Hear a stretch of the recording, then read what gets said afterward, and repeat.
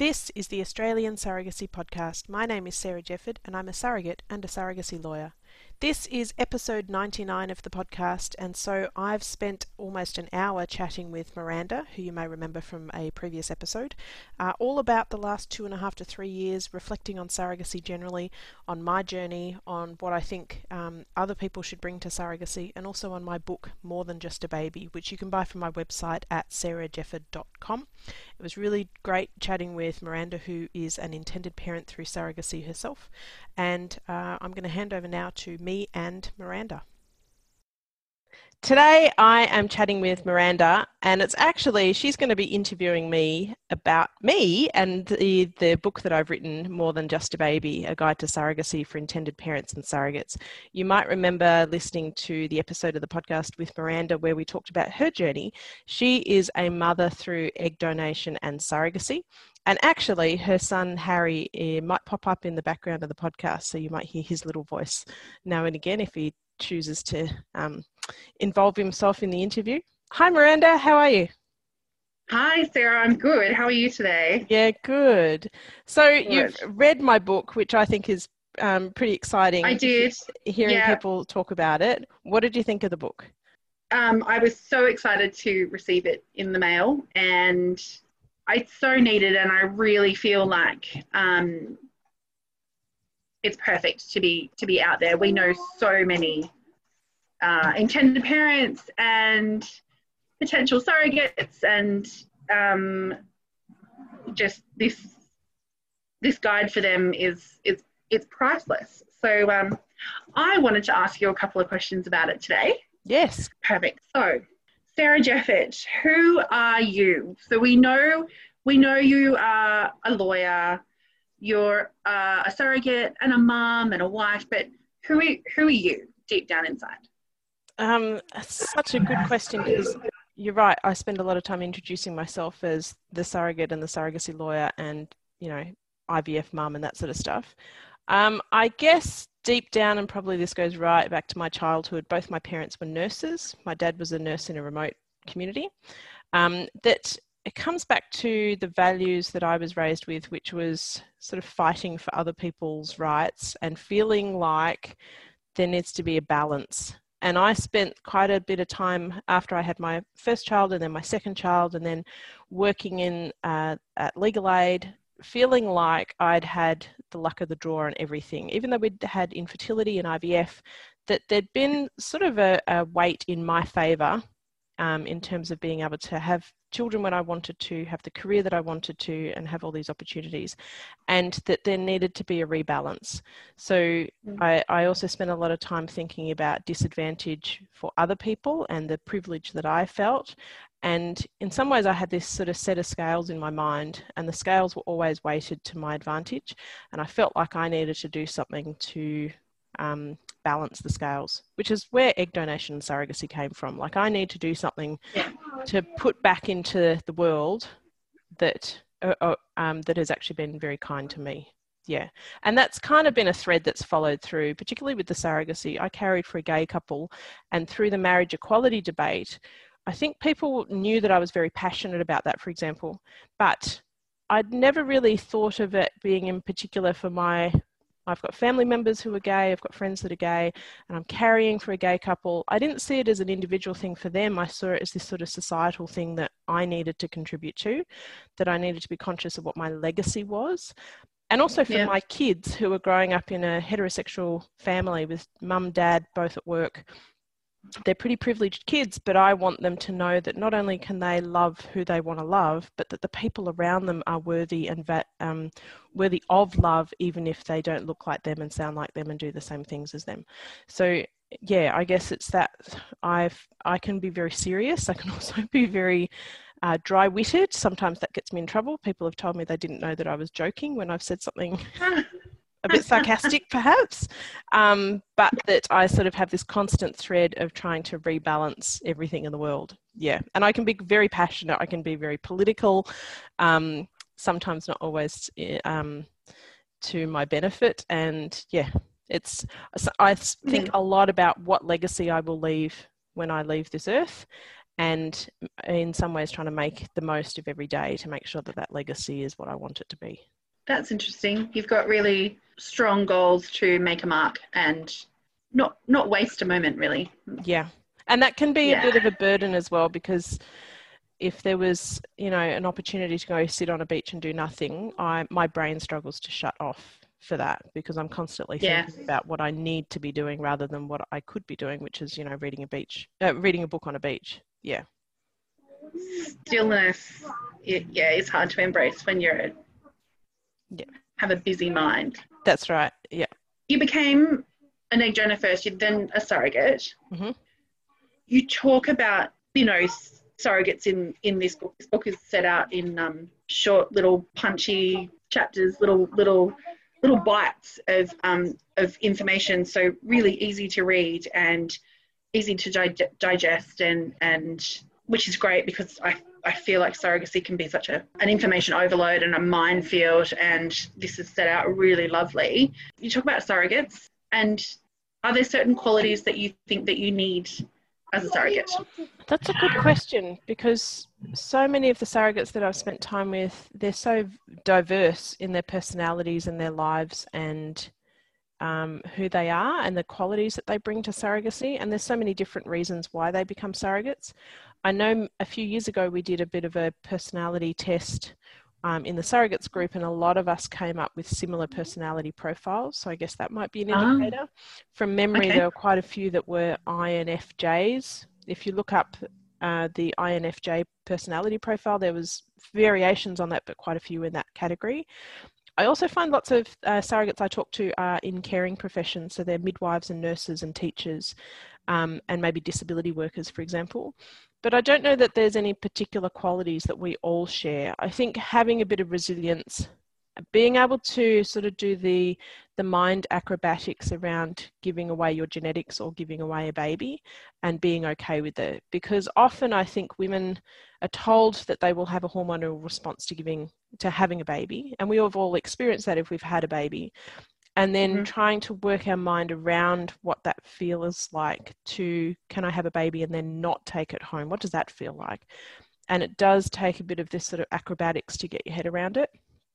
But I think really it's about having that resilience, having some emotional intelligence to be able to think about other people and how they're feeling. I think that's really important, because when we do surrogacy, it can be such a wild ride, and we all get the rose-coloured glasses and it's amazing, but you also need to be able to put yourself in the position of intended parents, particularly the ones that you're offering to and carrying for, in terms of how they might experience it, because their experience is potentially going to be the complete opposite of yours. And as an example, like I'd had 2 pretty easy pregnancies, but my intended parents had never experienced a pregnancy, and they're 2 gay men, so they weren't ever physically going to experience it.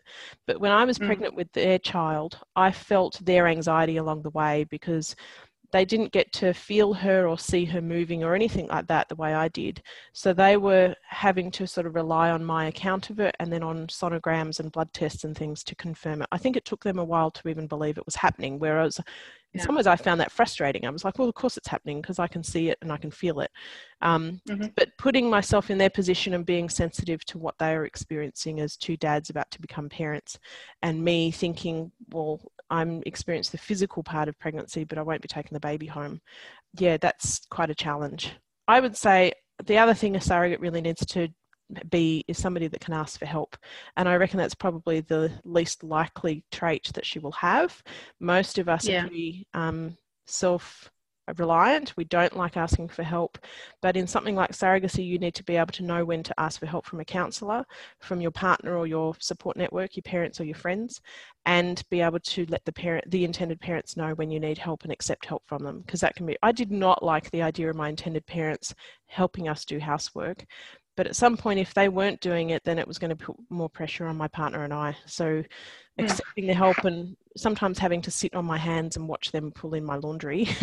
Like, you have to be able to, there's a lot of pride that goes with being a pregnant person, I think, generally. But as a surrogate, asking others for help is really hard, and you have to be able to let the intended parents help. Well, that kind of opens up to my next question, is communication. I think communication is a quality that you need to be a good good communicator, and there's a lot of communication in this book, a lot of information. In chapter 3, you talk about costs of surrogacy. Yes. And that's a really hard topic for people to talk about. So where does that cost conversation begin, and where does it end? Does it ever end? It's probably the first question I get when people come to my website. They're usually wanting to know how much is it going to cost, and it's so hard to answer because, you know, how long is a piece of string? When it comes to surrogacy, when you're actually talking between intended parents and surrogates, the surrogate won't want to ask about it. She won't want to ask whether they can afford it. That's like, do we really talk to our friends about, can you afford to buy that house or that new car? But surrogacy, you kind of have to have some conversation about how are the intended parents prepared for those unexpected costs or to support the surrogate financially when she needs it. And I don't think money conversations, I don't talk to my family outside of my partner. We don't talk about money. I don't talk to my friends about money. Who does? So in surrogacy, you actually kind of have to break down that barrier of who you would normally talk to your partner about it. You've now got 2 other people or 1 other person that you need to talk to about it. And it's quite intimate. I would say a lot of the money conversations should happen with perhaps support of a counsellor that knows about surrogacy. How are we going to support our surrogate? What are her expected expenses? I also tell clients that they should consider that part of the surrogacy like a business relationship. So we just put it in writing. We say, this is what the expense is. And the intended parents say, thank you, we'll make a transaction tonight, for example. And there's ways that you can kind of avoid having the conversation. I tell people it's a really good idea for the surrogate to have a card linked to the intended parent's bank account, so they barely have to talk about it. That she might say, I'm going off to get a chiropractor appointment today, and they know that transaction will appear on their account that day. That way she doesn't have to ask them for money. She doesn't have to feel like she's, asking for anything, because it's just done. So it doesn't have to be out of pocket for any amount of time. That's right. And they don't need to worry about her spending her own money on something. They just know that when she needs something that's pregnancy related, it's done, and they've already paid for it, and they've done their part. I know from intended parents, having not been one myself, but I know that they are devastated if they hear that their surrogate is out of pocket, because they feel like they should cover everything. They can't carry the baby, but they can cover her expenses, and that's their way of showing love to her and the baby. But again, I think it's the only part of the surrogacy that I would say this is the business transaction part.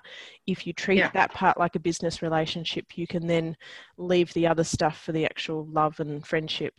Also, we know that if a surrogate has a partner, it can become their job to be the sort of go-between in terms of talking money, because they can be the ones that write an email that say to the intended parents, we're going to get a cleaner. Can you make sure there's money in the account for us to pay the cleaner, and this is what it's going to cost? So that the surrogate doesn't feel like she's actually asking for money, and the intended parents can still have that conversation and know what her needs are without her feeling like she's asking for help.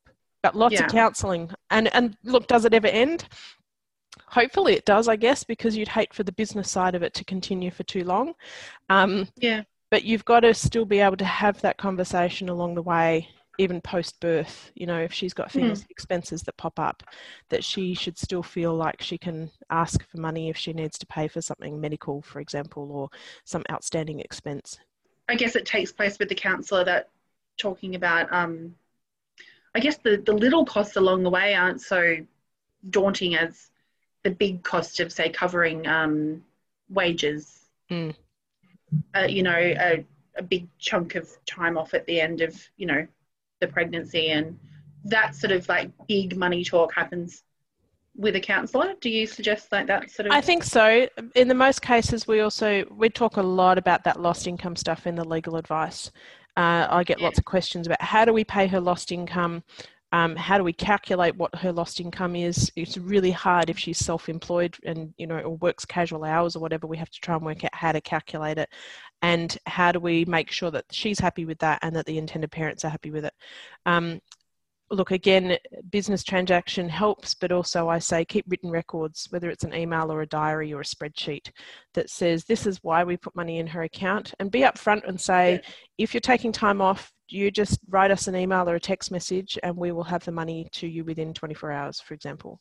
And treat that part as if somebody has issued you with an invoice for, painting your house. You pay it on time and make sure it's done.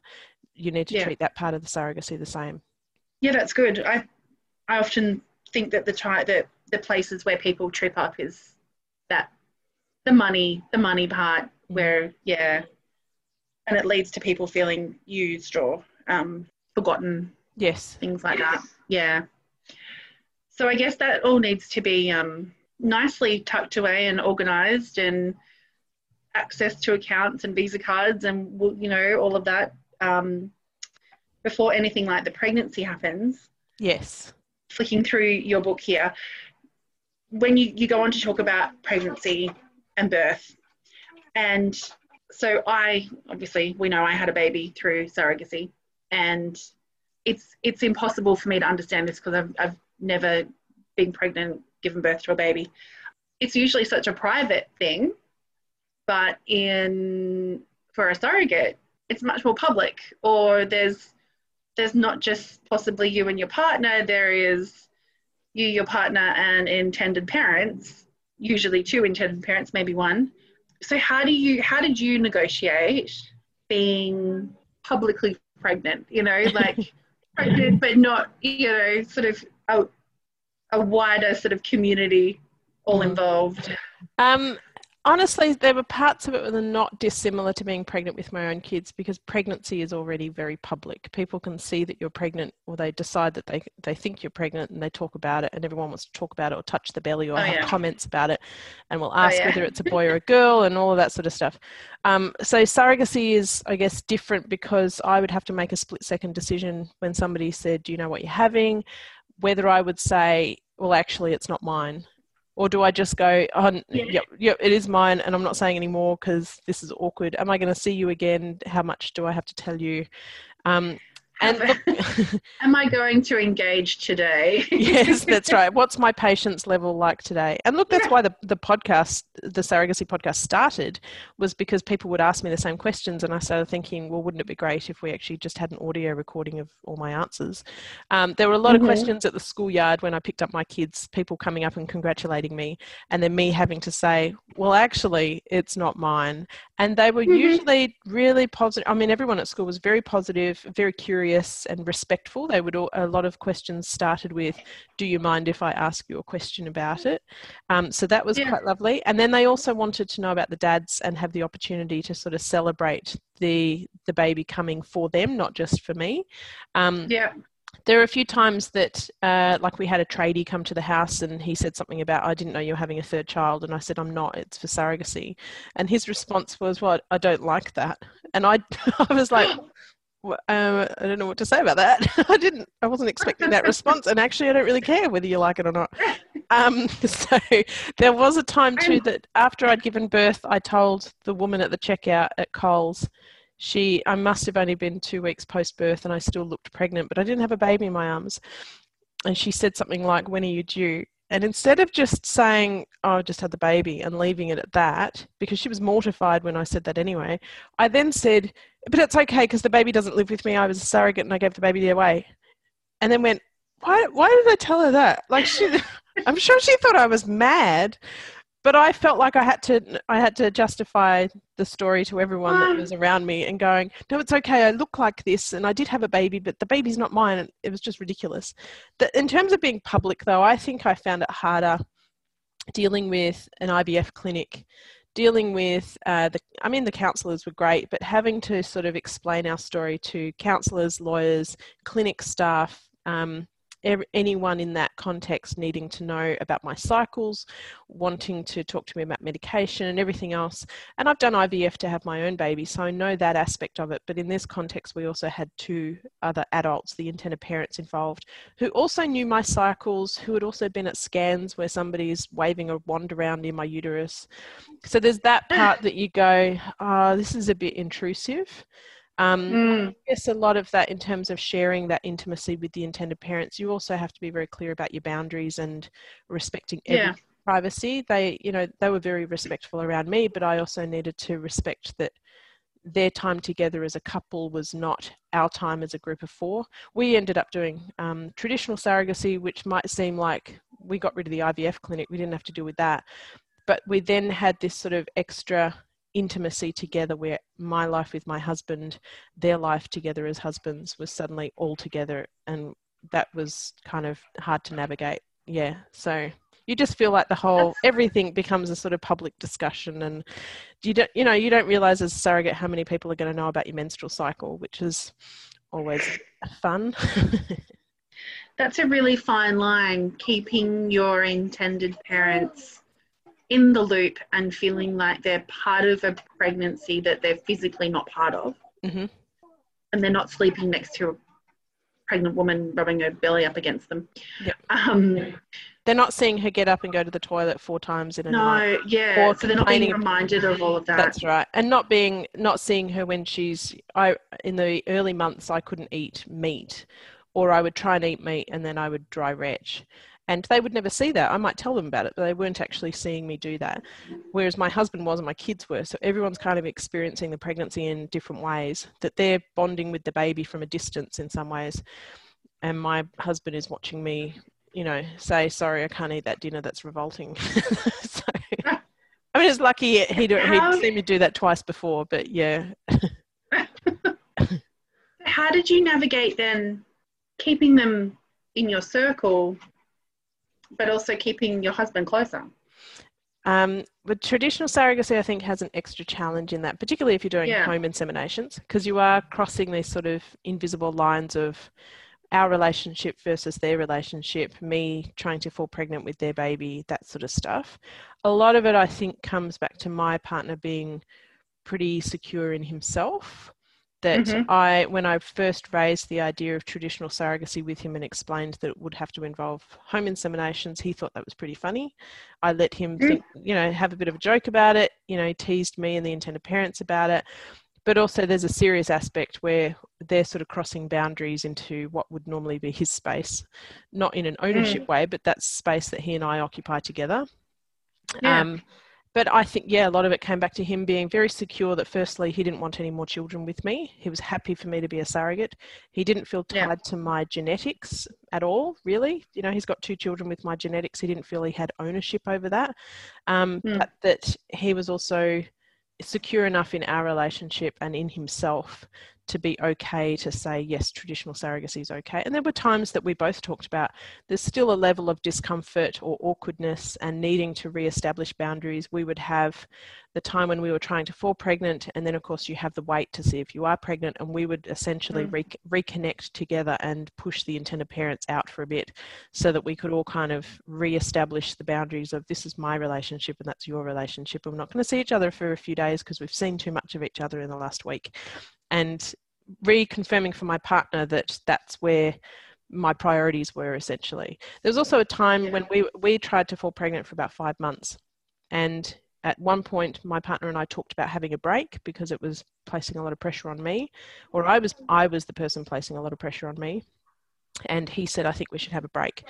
And I'd promised myself that if he said stop, then the answer was stop, and that we couldn't continue if he felt uncomfortable at any stage. So if he'd said, sorry, I don't want to do this anymore, I might still feel really passionate about doing it, but that if I wanted to maintain my relationship with him, that needed to be the priority. So if he said stop, then that was it. And I think other surrogates should hear that too, is that, some surrogates will think about doing surrogacy and their partner isn't on board. And if you push the partner to become on board, that might actually not pay off later when he says, I resent that we did that. I didn't want to do it in the first place. There has to be, I think, and the intended parents should recognise that too. If they're not both on board, then you can't go ahead. It's not even about the legal process or the counselling, but you can't be doing it if the partner is not supportive of her having a baby for somebody. So often then, if the surrogate has a partner, they're the anchor. Yeah. That's right. So they're on board until they put the anchor down. Yes, that's right. Certainly that was my experience. I was very clear that I really, really wanted to do the surrogacy, but I also really, really wanted my relationships, particularly with my husband and my kids, to still be there after the surrogacy. I didn't want to hand over the baby and turn around and find that my marriage had disintegrated or that my kids had become distant from me because I'd neglected them for 9 months. So that was, and I think I needed the intended parents to also see that actually them getting a baby was secondary to my relationship with my partner, because that was more important. Yeah. So they needed him on board as much. They needed to build a relationship with him just as much as they needed to build one with me. Have they also built a relationship with your children? Yeah, it's quite special actually. It's nice, I think, these days now that she's 2.5, that I can see that they prioritize their relationship with my kids and her relationship with my kids without me having Yeah. to sort of prompt it or anything. They see them as just as much part of the family as me and the baby. Yeah, so, and that's Yeah. nice. The kids are they sort of see each other a bit like cousins these days. Yeah. Yeah. Which is quite lovely, that they can spend lots of time together, and I think they recognise that there is a connection, but dissimilar, I guess, to siblings because they don't see each other as much. Talk to me about the fourth trimester from a surrogate's point of view. When you're in the third trimester, I reckon most surrogates would feel this. There's a bit of nerves around what's the fourth trimester going to be like. I remember actually posting on the surrogates group to say, I'm now at 35 weeks or something and still feeling like everything's a bit of a dream. Am I about to lose my shit when I hand over the baby? Is everything right up until this point actually just going to fall apart after I hand over the baby? Because I feel really well, I feel really prepared, I feel really excited, but what if my body and my hormones have a different idea? And all the responses from surrogates that had birthed already was like, no, you'll actually probably be fine. And there will be days that you cry, but you will be fine. And this is amazing. Like it's pretty special. So then I gave birth. The first few days are just amazing. Like it's a roller coaster, but a total thrill. There was no part of that I found difficult. I think if anything, what I found difficult was, lack of sleep, that sort of thing. The fourth trimester beyond that first week, I guess, is more of a roller coaster in that it can be a bit unpredictable. And I remember day 5 also happened to be my birthday, and I spent most of that day sort of feeling on the edge of tears, but not because I was sad, more just because hormones had just gone completely wild. And people would say happy birthday to me and I would cry. But in a sort of weepy, I'm hormonal way rather than I'm grieving or sad. And I saw the baby that day and was like, yep, actually this is cool. This is quite lovely. Anyway, the few months after that, again, a bit of a roller coaster, I think, and most surrogates, I think, experience something similar. There's quite an adjustment from being somebody's surrogate and being pregnant as a surrogate to handing over the baby, and now who are you? Like if you've done the surrogate bit, what are you now? They are now parents. Baby is now with the parents. That's amazing. And you turn around and go, what do I do now? And, we talk a lot about it amongst the surrogates and at the Sisterhood Day about sort of planning for your own fourth trimester, because you can't really just expect that the intended parents are going to provide that support and entertainment for you. They've got a new focus. And being resilient enough to work through that yourself, I would say what you need is a good counsellor to debrief, not because you necessarily feel low or sad, but because it's so complex and confusing and nobody else will really understand it other than other surrogates. But that you plan other activities to keep your mind busy. And it could be something really simple like reading a book or listening to a podcast and being kind to yourself. But it could also be a new project. I mean, I started the podcast in the fourth trimester. That kept me busy. Put some creative energy into something else so that you're not constantly thinking about, well, who am I now that I'm not carrying a baby for somebody? Yeah. On page 154, you actually called yourself the ex-surrogate. Yes. And I got a little bit sad about that because my baby's 5.5 and I still call his surrogate. I don't think I'll ever call her his ex-surrogate. From my point of view, I don't think that you'll ever be the ex-surrogate. You are the surrogate. She's here because of you. That's that kind of points to also this thing about language, because I never actually liked the word surrogate. I feel like surrogate reduces us to our body parts. So surrogate is something that I did, and perhaps birth mother is something who I am.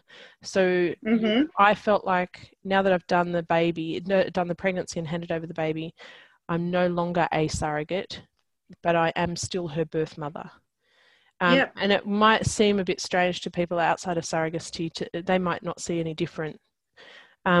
But I just felt like if I keep referring to myself as a surrogate, it feels like I'm referring in the past tense, whereas I Okay. am always going to be her birth mother. And that will be different for everyone, because some surrogates don't like the word birth mother, some intended parents don't like the word birth mother.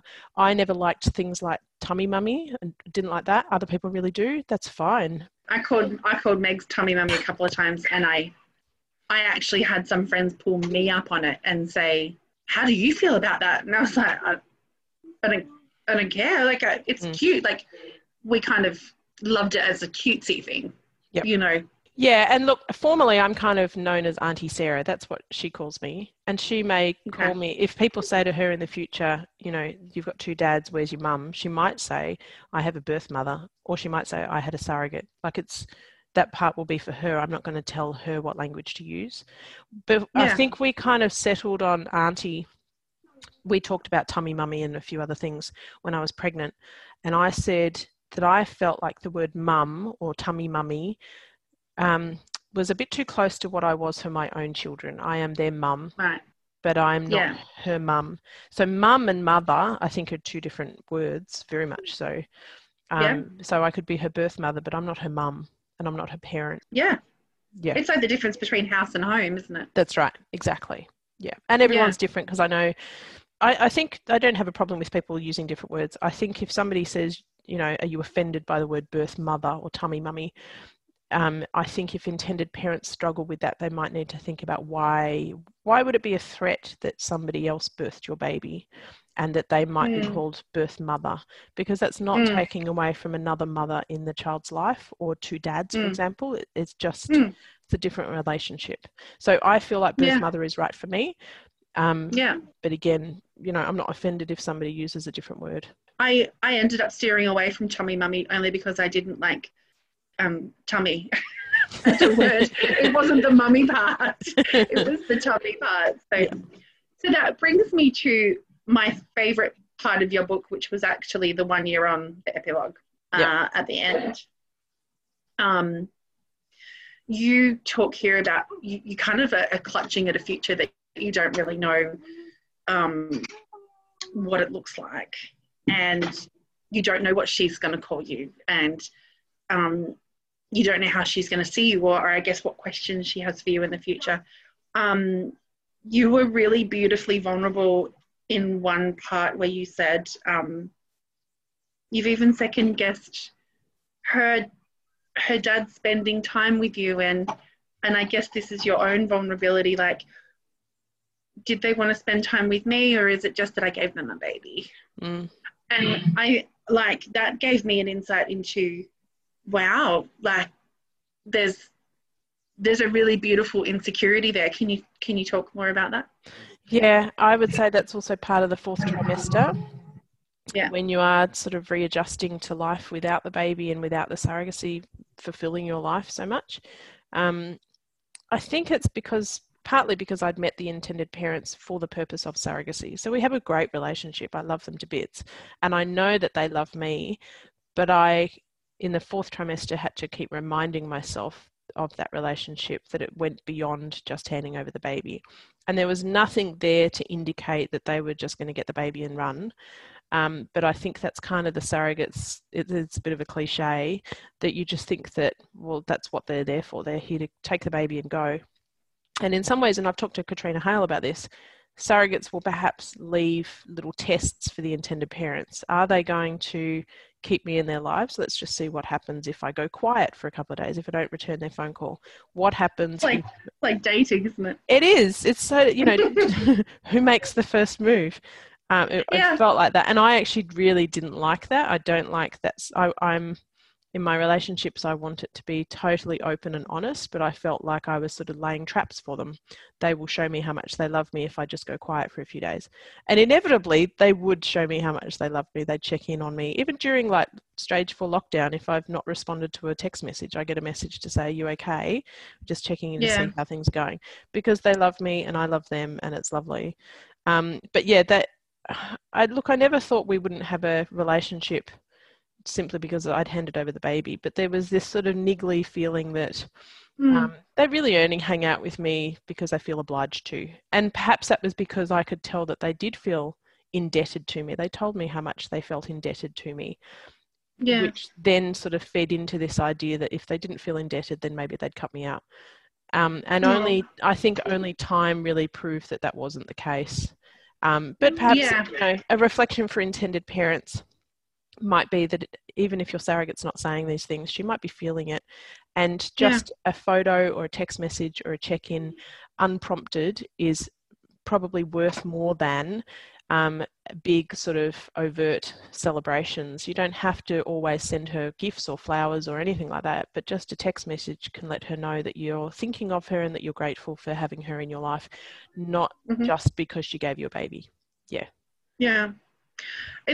It's the sort of the feeling response to when intended parents have that weird gut feel of, what if she doesn't hand the baby over? What if she can't do that? And there's no indication to say that that's not going to happen. And you've walked through all of the process and taken all of the proper steps, and everyone knows that that's not going to happen. But it's sort of the response to that feeling, isn't it? Yeah. And I think as soon as we talk about it and we give it oxygen, it dissipates. Yes, definitely. And I had a conversation with one of my intended parents where I had been feeling like if I don't have lots of contact with them, then they're just going to disappear. So I was sort of being a bit overbearing.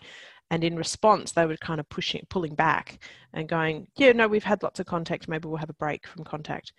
And I took that to mean that they were rejecting me, and they took my entreaties to have more contact as proof that I actually wanted the baby back, or that, they weren't, not necessarily that I was going to rock up and take the baby, but that there was always that niggly voice for them to say, she's not going to hand it over, or she's going to come back and take it. And when you say it out loud, you go, oh, that kind of sounds silly, doesn't it? But it doesn't mean it feels any less real when that voice in your head is telling you at 4:00 in the morning, she's going to take the baby, or they're going to dump me and I'm going to feel abandoned. That, I think it's been, for me and my intended parents, it's been really important to actually just say the feelings, even if they feel silly, because once you say it, you get to hear that actually it's, somebody can try and alleviate it for you. Yeah. You said that the best description you could say about surrogacy is it's complex. Yep. It sure is. And actually, I'm surprised that you have managed to squeeze in so much detail into this little book about the complexities that there are. You also say that surrogacy is a perpetual journey, and I guess that resonates too with what we've spoken about today. Is it's ongoing, isn't it? She's 2.5 now. Mm-hmm.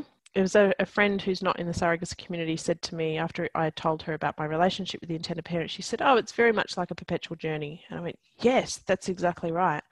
And even now, looking forward and looking back on the last 2.5 years, it's constantly changing, because she's constantly changing and we as adults are constantly evolving. And when she's 5, 10, 15, 25, when she's got her own kids, our relationship is going to keep changing. Which is perhaps why I think birth mother was more appropriate, because I don't know that she'll be still referring to me as her surrogate when she's 35. And birth mother might sound more appropriate, but again, she'll get to choose that, not me. But yeah, it just feels like this is a lifetime. It will be interesting to hear her language and how it changes and evolves. And I mean, like, my language has changed too throughout, between being an intended parent and then being a parent. Can you talk to me about watching her dads become parents? I imagine overwhelming pride. So the actual birth, I was pretty foggy because I think I'd been in labour for about 12 hours by then. But I think by then I just wanted to see that she was safe and healthy. And I've heard other surrogates talk about this, that when the baby's here and you can see that they're safe and healthy, you go, oh, thank God, I've done my bit. Like, the baby's here, it's over to them now. I've, delivered them the baby that I promised. And that can be quite powerful. And then actually just seeing their faces light up when they got to see her and they're overcome with emotion. That was amazing. I then heard one of the intended parents calling his mum to say the baby's here, and I could hear him choking up. And I was just like, this is, it just keeps going and going, this buzz of I get to see them become parents, and then I get to see them telling grandparents, and then I ask them this is oxytocin porn. Oh, it's just, I know, it just goes on and on and on. And then even when she gets to meet her cousins and her other extended family, and they've got footage of her meeting her grandma for the first time, and at every step of the way, there's this sort of spark in my heart that goes, I did that. Look at that. I made a grandma. This is amazing. I was a bit surprised by how much I was excited to know that I hadn't just made parents, I'd made a grandparent. This is beyond what I could have imagined. It's special. We really enjoy now, my husband and I enjoy it when we hear that she's, had a 3-year-old tantrum, or she's giving them a bit of grief with, whatever it is that 2.5-year-olds do. That's kind of special too. Like, yep, this is what parenthood is, and we gave them that with all the challenges. Part of the package. That's right. But also, I remember there was a part when she must have been about 6 months old, and I was babysitting for a couple of hours, and she kept looking out the window for her dads. And the part of me was like, oh, she doesn't know who I am. I feel a bit sad about that. But actually, this stronger feeling was she's so bonded with these dads, and that's exactly what I wanted. I don't want her to look for me. I want her to look for her dads. And she still does that. And I think it's amazing. You might think that's a bit weird. Why would I want her to not be bonded with me? Well, I am bonded with her, but not as a parent, and she looks to them, and that's the best. Yeah. That's really reaffirming too for intended parents, because you do, or I especially ask myself, if it's not my egg and it's not my body, like, how can I even call it my baby? But hearing a surrogate say, you witnessed her looking for her parents, that's really lovely. And you know that you did it for the right people then too. Well, that's right. You know that they're doing all of the things that you would do. I guess being pregnant and giving birth is a huge part of being a mother, or your partner doing it and you being a parent. Yeah, but it's how much of that is, there's a whole complex and perpetual road of parenting after that fact too, isn't there? Yeah, and I heard somebody articulate this really well in a question to me. They said, are you saying that pregnancy and birth is separate from parenting? And I said, pregnancy and birth is part of parenting, I guess, in that being pregnant, you're a parent.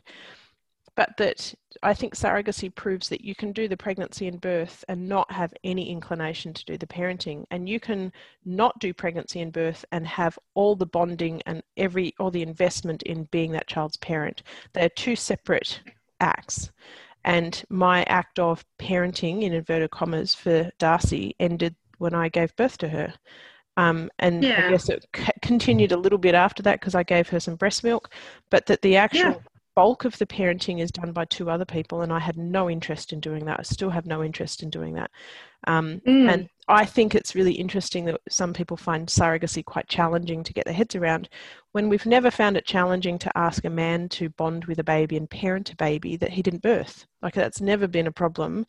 My husband bonded and parents my kids, but he never birthed them, and he was never expected to not have a bond with them because he didn't birth them. So why do we expect differently from intended parents who didn't birth their babies? Or expect surrogates will want to parent a baby just because she carried it? I think it's 2 separate things. You absolutely did parent though, because you made decisions for her, by not drinking too much alcohol, not smoking, choosing, to have prenatal care. And well, that's right. And even just worrying about her to the point of her birth, when I could say, oh, good, I've done my bit. This is my act of motherly love. I made the baby. A rest now. That's right, exactly. Somebody else can take over. Yeah. Yeah.